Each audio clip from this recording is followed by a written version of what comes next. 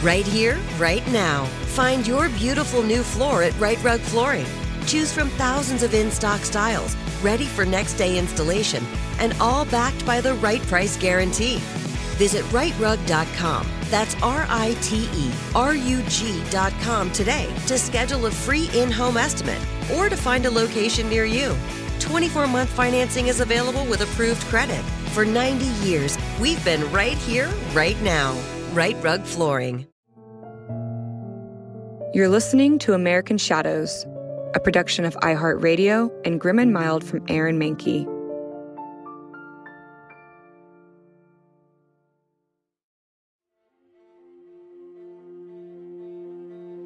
Liquid water. It sets our magnificent blue planet apart from others in our solar system. True, Venus and Mars both had water at some point, but evaporation turned them into toxic, airless deserts void of life. And yet, somehow, Earth's water didn't evaporate.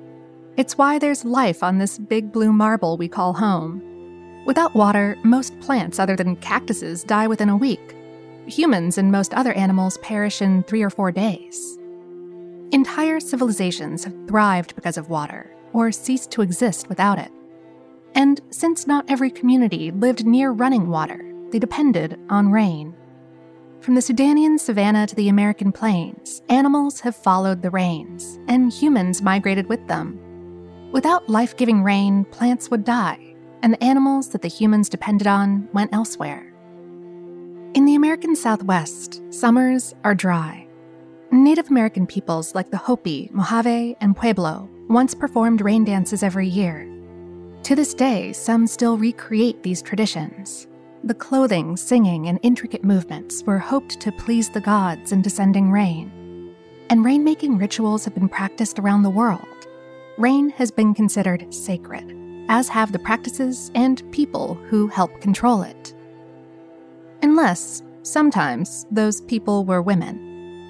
You see, for a while, during the Little Ice Age in some European cultures, women who attempted to alter nature were thought to be up to nefarious purposes. It was the devil's doing, their persecutors said. Women, being the weaker sex, were easily tempted by Satan, and any use of spells, potions, or dances to alter the weather would only end in disaster. If there was a hailstorm, snowstorm, or torrential rains that threatened life, clearly a witch was at fault. And thousands of women were killed for it. Historians have noted that over 50,000 executions occurred in Europe alone. In an old German woodcut, a woman practicing witchcraft is clearly depicted. Her crime? Conjuring an enormous hailstorm. Later, European men took to the craft, although the art was considered more scientific and a whole lot less satanic. They were looked upon as heroes and innovators, even when things didn't turn out quite the way everyone hoped. It's been several hundred years since witches were first accused of meddling with the climate. Since then, we've often tried to improve upon nature in other ways that don't include elaborate dances or spells. But despite our advances in technology, when it comes to controlling the weather and our intentions for doing so, the forecast, it seems, is cloudy. I'm Lauren Vogelbaum. Welcome to American Shadows.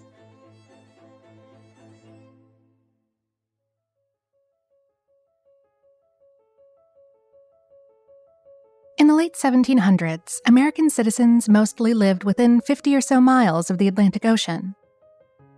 Something President Thomas Jefferson wanted to end. If American settlers didn't expand out west, he feared that the English would. His vision was to spread people over the land far and wide, and within 2 years, he convinced Congress to support an expedition toward the Pacific Ocean. To kick things off, he sent Captain Meriwether Lewis and Second Lieutenant William Clark on their epic journey starting in 1803. Part of their duties, aside from determining the economic potential of the land they explored, were scientific. Along the way, the men were to journal everything they encountered, from identifying plants and animals to notes on the geography. Climate was important too. Settlers would need to know how the weather might affect growing seasons.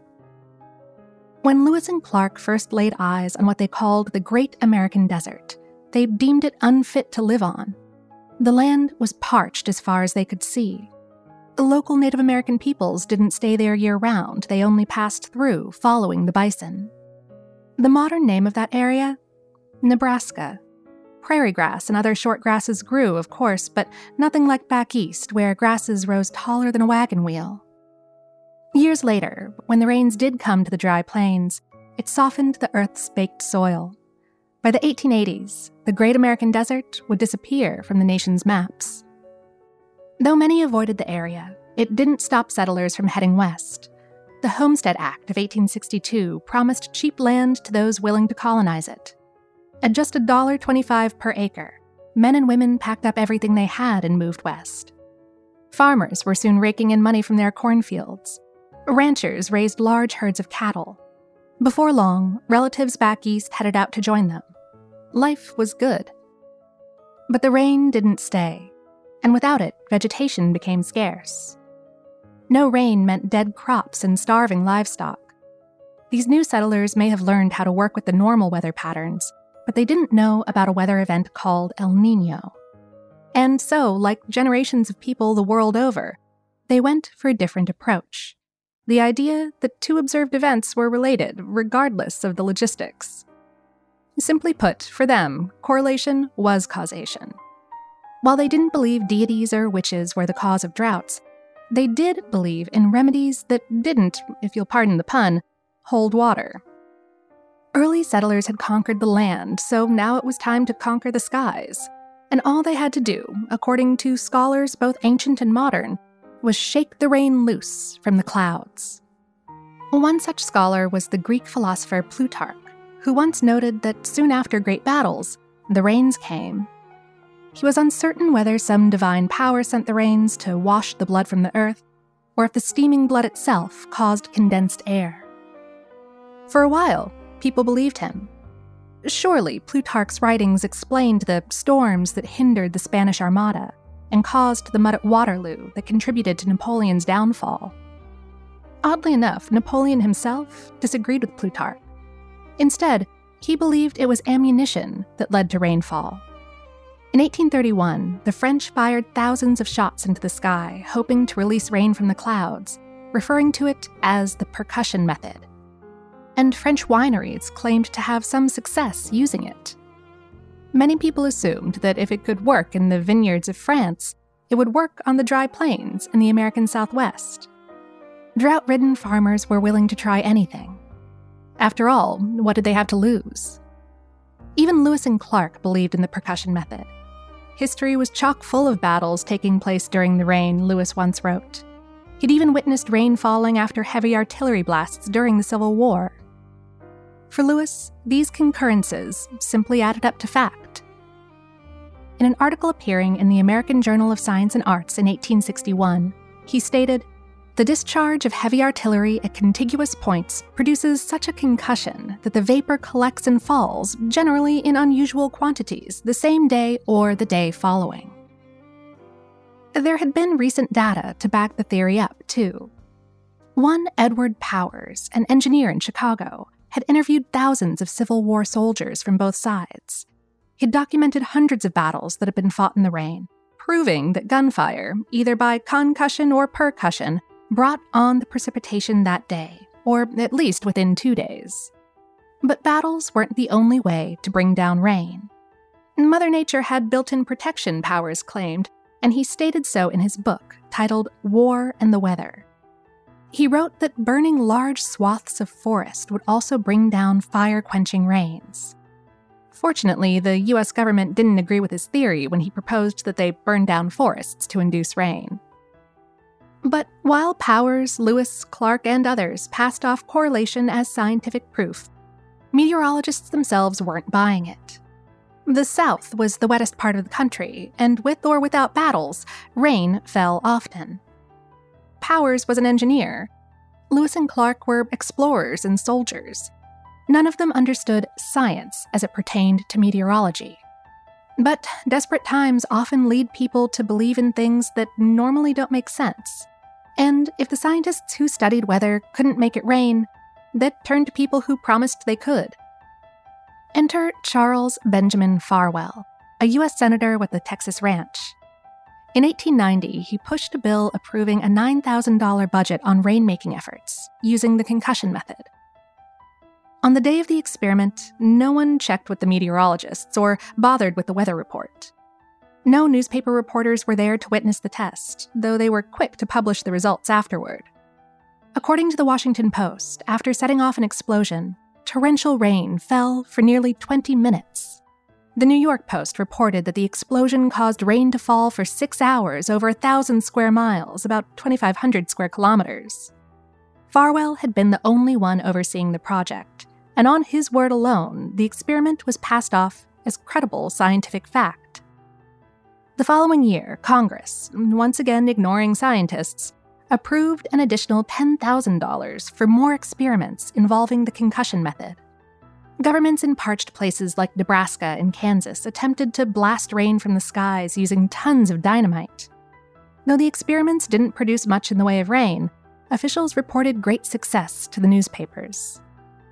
Between notable historic figures, politicians, and the press, the stage had been set for charlatans to take advantage of the public. And one, in particular, had been paying very close attention.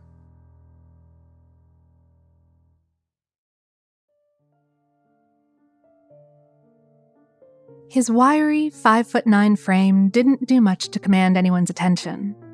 His hair could be as unruly as the weather, and he frequently swept a curl from his forehead.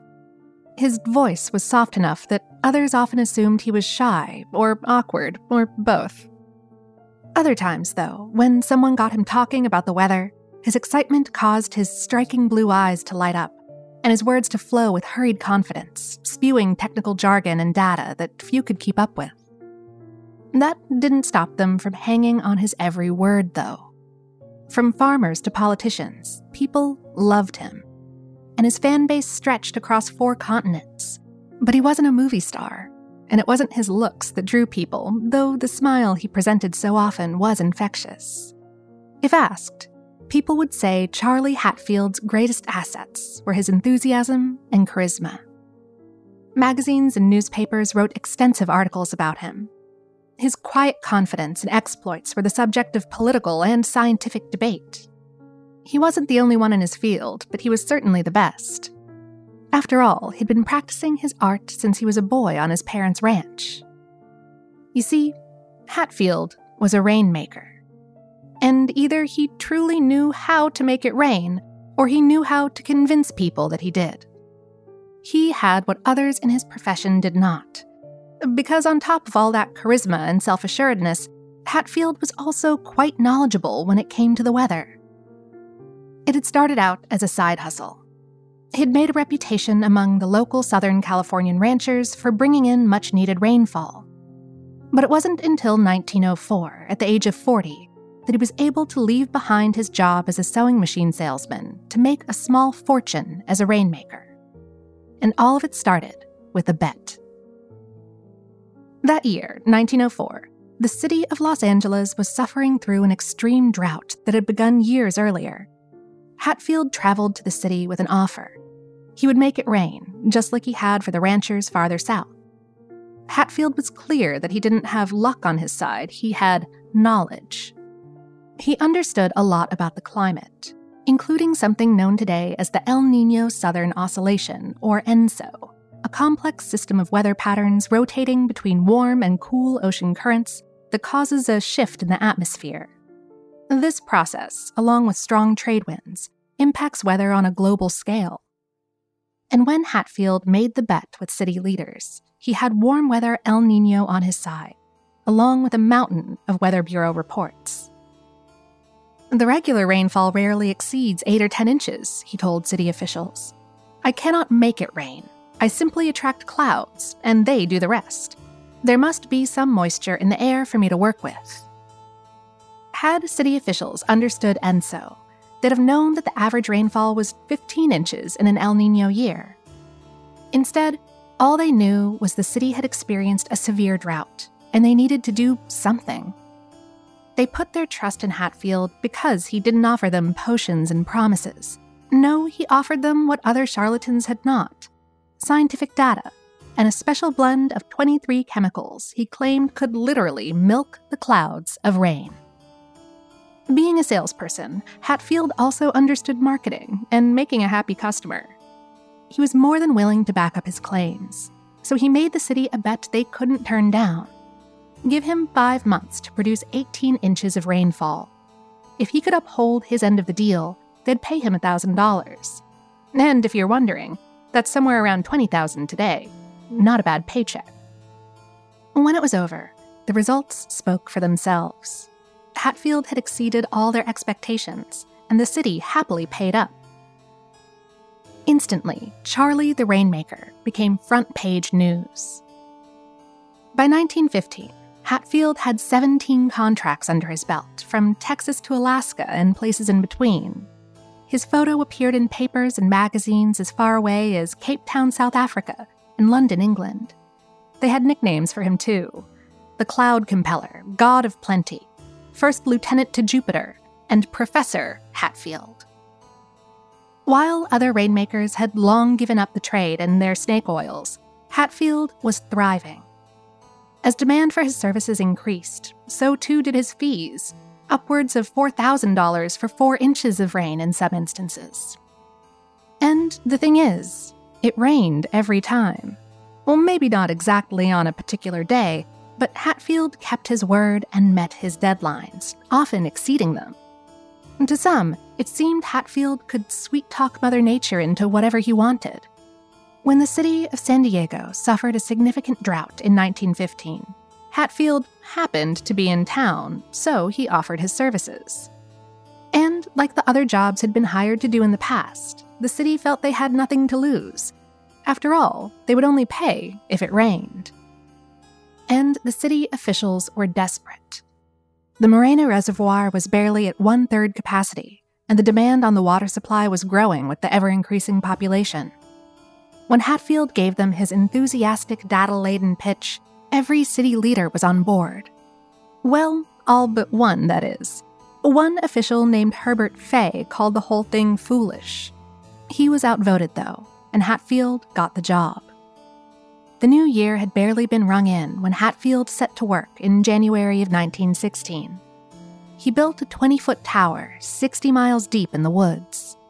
Once he'd finished, he climbed the tower and poured his special chemical brew into iron pans and set the concoction on fire. Those curious enough to follow Hatfield reported that the smell was bad, like the fumes from a Limburger cheese factory had been let loose. Hatfield climbed the tower and repeated the process every few hours. And the rain he'd promised showed up within days, making good on his word to bring in enough rain to fill the Morena Reservoir. True to his reputation, Charles Hatfield had exceeded their expectations. The trouble was, San Diego had no idea just how devastating that would be.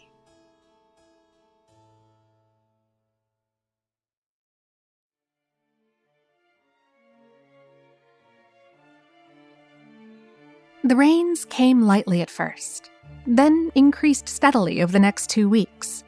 Elated, people cheered. Newspapers posted the good news. Rainmaker Hatfield induces clouds to open. By January 15th, though, rains of biblical proportions deluged the city.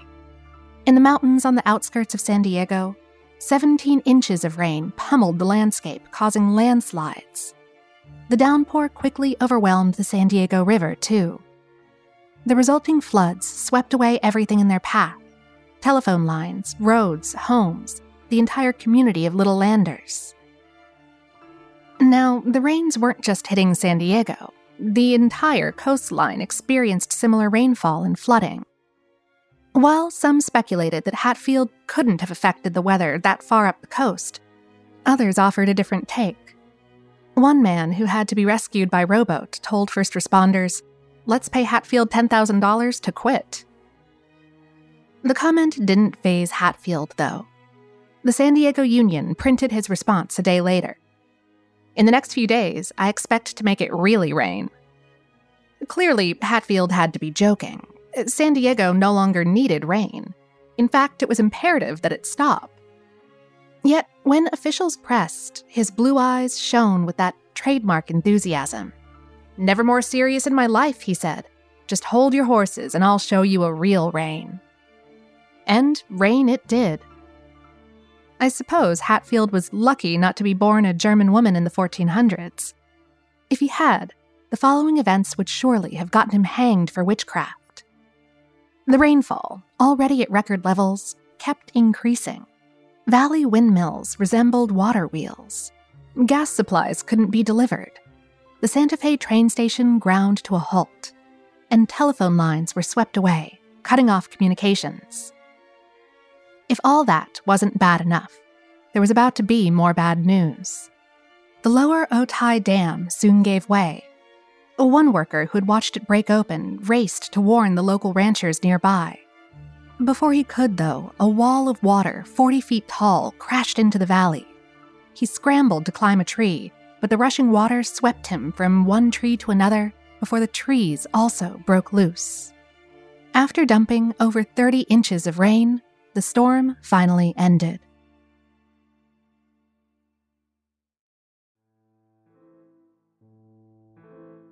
That January became the wettest month on record, and the damage was catastrophic, with a death toll of 50 human lives.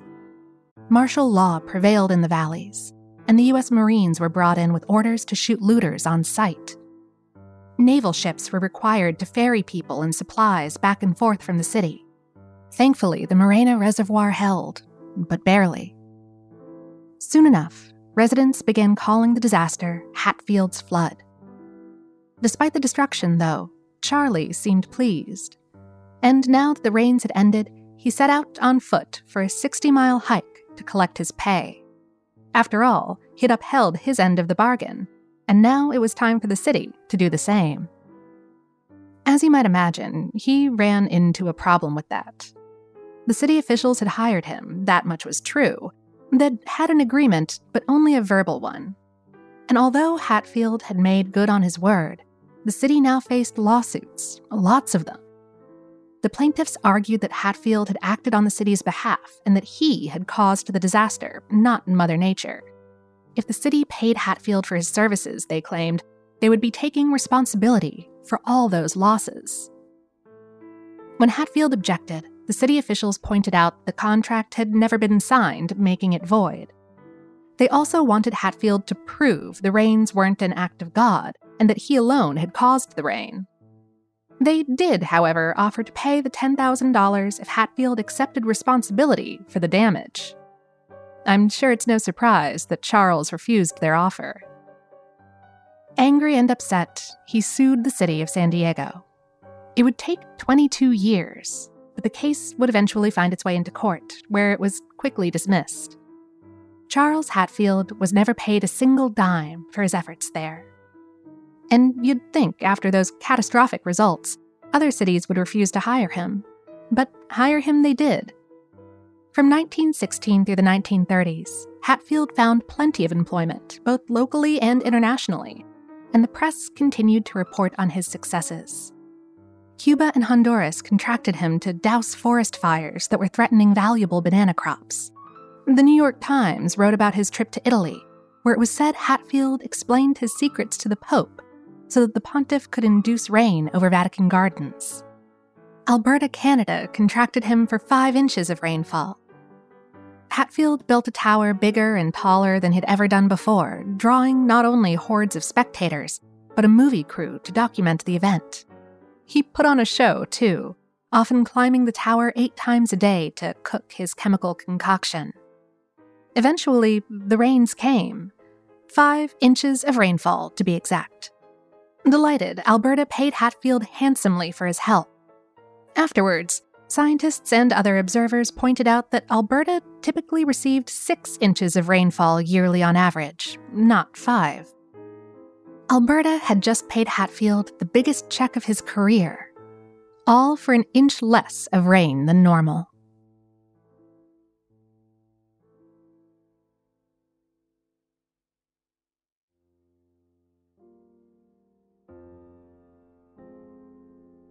The era of the Rainmaker couldn't last forever, though.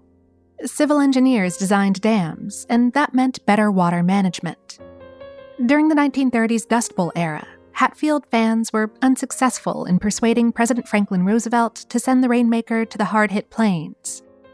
Even when the city of San Diego suffered another dry spell, they quickly refused Hatfield's services, although they did briefly consider hiring a different rainmaker. With his best days as rainmaker behind him, Charles Hatfield slipped from the public eye. Without contracts, he was forced to return to his previous line of work as a sewing machine salesperson. Not long after that, his wife divorced him. No one heard from Charles Hatfield for years until 1956, when Hollywood made a film based loosely on his life. It starred Burt Lancaster in the leading role alongside Katharine Hepburn. It was nominated for 3 Golden Globes. 2 years after the film's release, the city of San Diego tried to contact Hatfield for a documentary on the flood that had hit the city years before. But Hatfield didn't answer. He couldn't. You see, 4 months earlier, in January of 1958, he had quietly died alone at his home in Pear Blossom, California, at the age of 82. That May, after learning about his death, journalists put him in the papers once more. The headline for the Washington Post read, "Charles Hatfield, the Rainmaker, dies in obscurity." No reporters or die-hard fans were present on the day Charles Hatfield was laid to rest at the Forest Lawn Memorial Park in Glendale. In fact, in an ironic twist of fate, the man who had made a career out of filling the sky with everything a city needed to beat the heat failed to take advantage of his final audience. There wasn't a cloud in the sky.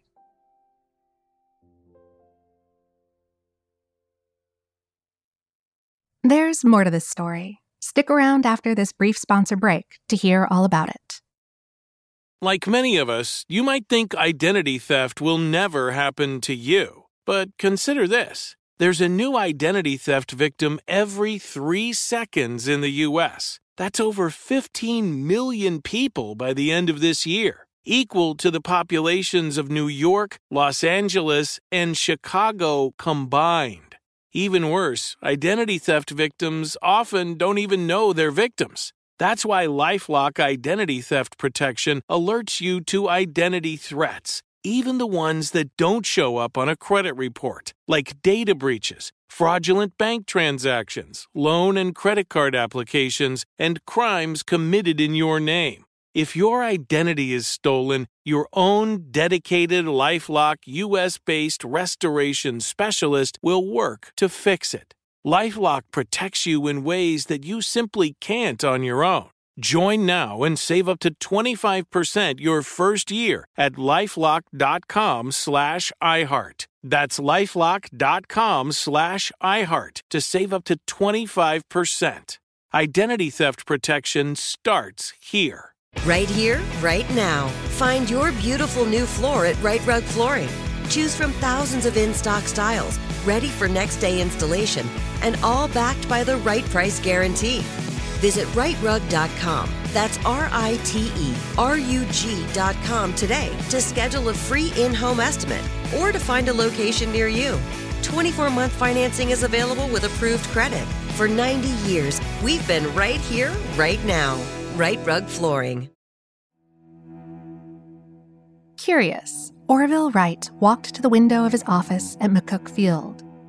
The airfield, operated by the United States Army Air Service, was home to aviation experimentation. He knew the sound of every plane, except the one he had just heard. So he glanced out the window, which gave him a clear sightline of the 1,000-foot runway, the hangars, and all the engineering labs. He'd seen a lot of planes over the years, each designed for different purposes. Many of those projects had begun right on this particular airstrip, too. Agricultural researchers had come up with a way to drop insecticide directly onto crops from low-flying planes. And, thanks to aviation, meteorologists could now take their instruments up into the clouds. And it was this sort of plane that caught his attention that warm summer day in 1922. His brother Wilbur had been gone nearly 10 years, but if he'd been there that day, he would certainly have been as amazed as Orville. Older now, with his signature mustache graying and trimmed of its gravity-defying curls, Orville stared out the window at the wonder in the sky. The plane, a French-built Loup disappeared into one of the many clouds dotting the sky. When it reemerged, a long tail of smoke trailed behind it. No, he thought, not smoke. The plume was some sort of dust. The plane circled and disappeared into the cloud once more. All told, he watched it make 6 passes through the cloud before banking and vanishing into another dense cloud to the left of the first. And with each pass through, the clouds began to fade. By the time the little plane had moved on to the 3rd and 4th, the first cloud had vanished. Orville Wright, the man who had made aviation history with his brother at Kitty Hawk, had just witnessed America's first attempt to control the weather by plane. The men behind the experiment were businessman Luke Francis Warren and a Cornell University chemist named Wilder Bancroft. Warren and Wright had a lot in common. Both were entrepreneurs, and both were fascinated with inventing. Wright had long since sold his airplane business for the tidy sum of $1.5 million and had dedicated his life to inventing things rather than running a business. Warren wasn't as wealthy as Wright, but money was certainly on his mind. You see, Warren aspired to cash in on heading up the first company to manufacture rain. His scientists knew a thin film surrounded negatively and positively charged droplets of water inside clouds, a one that prevented the tiny droplets from collecting into larger ones, which formed rain. But they had a theory that if they dusted the clouds with electrified sand, they could induce rain, and airplanes made the whole thing possible. Bancroft and Warren convinced the U.S. Army Air Service to provide not just funding, but essential pilots and planes, too. The pilots would fly into cumulus clouds and eject the sand through a special chute.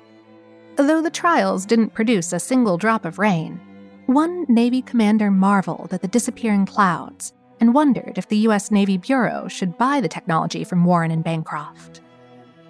But after 10 years of fruitless trials, everyone associated with the project lost faith, and its funding stopped. That didn't mean people stopped trying, though. Wartime in the 1940s ramped up a different need for controlling the weather. The Allies faced danger from electrical storms that could knock out radio communications, as well as blizzards, hail, and torrential rains. Soon, the War Department set up shop at the Mount Washington Observatory in New Hampshire. A scientist working on a hot July day stashed dry ice in a cloud chamber and then watched as crystals formed, millions of them.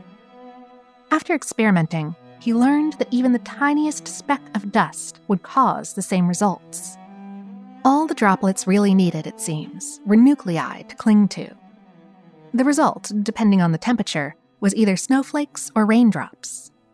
The Times loved the news, reporting that a piece of dry ice the size of a pea would be able to make millions of tons of snow. To test it, the War Department sent a plane into a cloud over Mount Greylock on November 13th of 1946. Once inside the cloud, the plane unloaded 6 pounds of ice pellets. Within seconds, the cloud erupted with ice crystals, and snow fell from the skies over a 3-mile path. Requests, mostly well-intentioned, flooded the scientists. Search and rescue teams thought clearing away clouds could aid them in their work. The Kansas State Chamber of Commerce wanted to use the technology to end droughts. And Hollywood wanted in on the technology too, believing they could use it to create weather on a film set. There was another use, though, the military. Manipulating the weather could become a weapon as powerful as any atomic bomb, just without the radioactive aftermath. Dumping snow on airstrips or causing mudslides near a target would certainly hinder the enemy. Even today, the U.S. Air Force still keeps tabs on emerging technologies in regards to using the weather to wage war. And, naturally, its uses spread to the civilian side of life. As recently as 2008, Beijing wanted to manipulate the weather to provide the best possible conditions for the Olympics. And in Florida, one company created a powder that turns into a gel and bragged that their product had the ability to weaken a hurricane. But the most prominent use of weather-altering technology, before the UN prohibited it, that is, would have to be during the Vietnam War. Between 1967 and 1972, The Air Weather Service used the technology to seed clouds in an effort to reduce traffic along the Ho Chi Minh Trail. The project was a secret to most Americans, and many who did know about it questioned it for being so unusual. But supporters were quick to point out how much more humane a bit of rainfall was compared with deadly chemicals like napalm. All of which was summed up nicely in the unofficial motto that people in the program were known to proclaim. Make mud, they'd say, not war.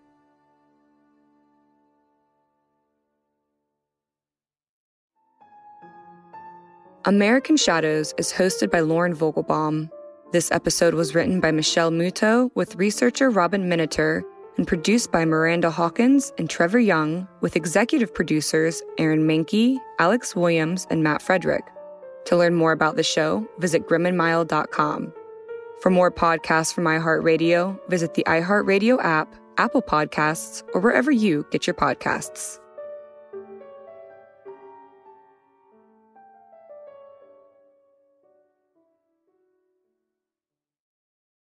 Right here, right now. Find your beautiful new floor at Right Rug Flooring.